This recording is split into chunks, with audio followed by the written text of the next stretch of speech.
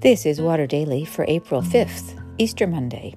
Today we reflect on John 20:1-18, the story of Jesus' friends encountering absence where they expected presence, and presence that made no sense. Today's reflection is in the garden. He is risen. The Lord is risen indeed. Alleluia. Before we engage the gospel appointed for next Sunday, which talks about what happened Easter night, let's spend a moment with what happened Easter morning. In John's telling of the story, we start with a woman, Mary Magdalene, whom we last saw at the cross as they took down Jesus' broken and bloodied body to lay temporarily in a borrowed tomb until it could be properly prepared for burial after Passover. As we know, that preparation never happens, because when Mary gets to the tomb before dawn, she finds the stone sealing the tomb moved and no body to be found. However, we remember the dinner party in Bethany when another Mary lavished nard, a burial spice, on Jesus' feet, as if knowing there would be no need for it later. Mary summons some of Jesus' male followers to investigate. They find the tomb empty. They all assume Jesus' body has been stolen, though that scenario fails to account for the linen cloths neatly rolled up where Jesus' body had been laid. Which leads me to wonder, for the first time in my life, just what Jesus was wearing in all his resurrection appearances. I guess if his resurrection body could be visible at will, it could also appear clothed, or the Gospels would have had even stranger tales to tell. With no body to bury, Mary is distraught.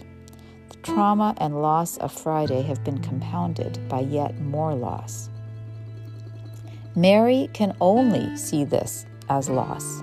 They have taken my Lord, and I don't know where they have put him. So it is with us, so hard to see in tragedy and disruption a possibility for God to work in ways we cannot imagine. This past year of church has been instructive. When the world shut down the second week of Lent last year, we grieved our lost Holy Week and Easter services and found even richer engagement in those observances as we did them online. And then through the year, my two churches found more opportunities to pray and worship together, a richer mix of liturgy in our hybrid live-streamed service, and international participation in our spiritual growth activities. Now, with the pace of vaccinations in our area, we are looking at a disruption of the disruption, that wonderful unity crumbling into distinct groups of in-person worshipers at two churches and the remaining online group. It looks like loss to me. Yet, I remember God's unexpected gifts last year, and have to believe the God of blessing will pour new gifts on us as we navigate this next development in our worship life. Can we take the same view toward other profound losses and disruptions of this past year? Even COVID deaths and lingering illnesses, racial traumas, political enmities? Can we trust that Jesus is not missing, is perhaps even standing right in front of us, unrecognizable because it doesn't occur to us that it might be him?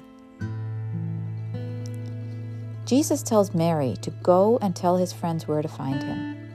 She goes, the first apostle, first witness to the resurrected Christ, aware of how insane her message sounds, yet convicted by her experience of Jesus' life.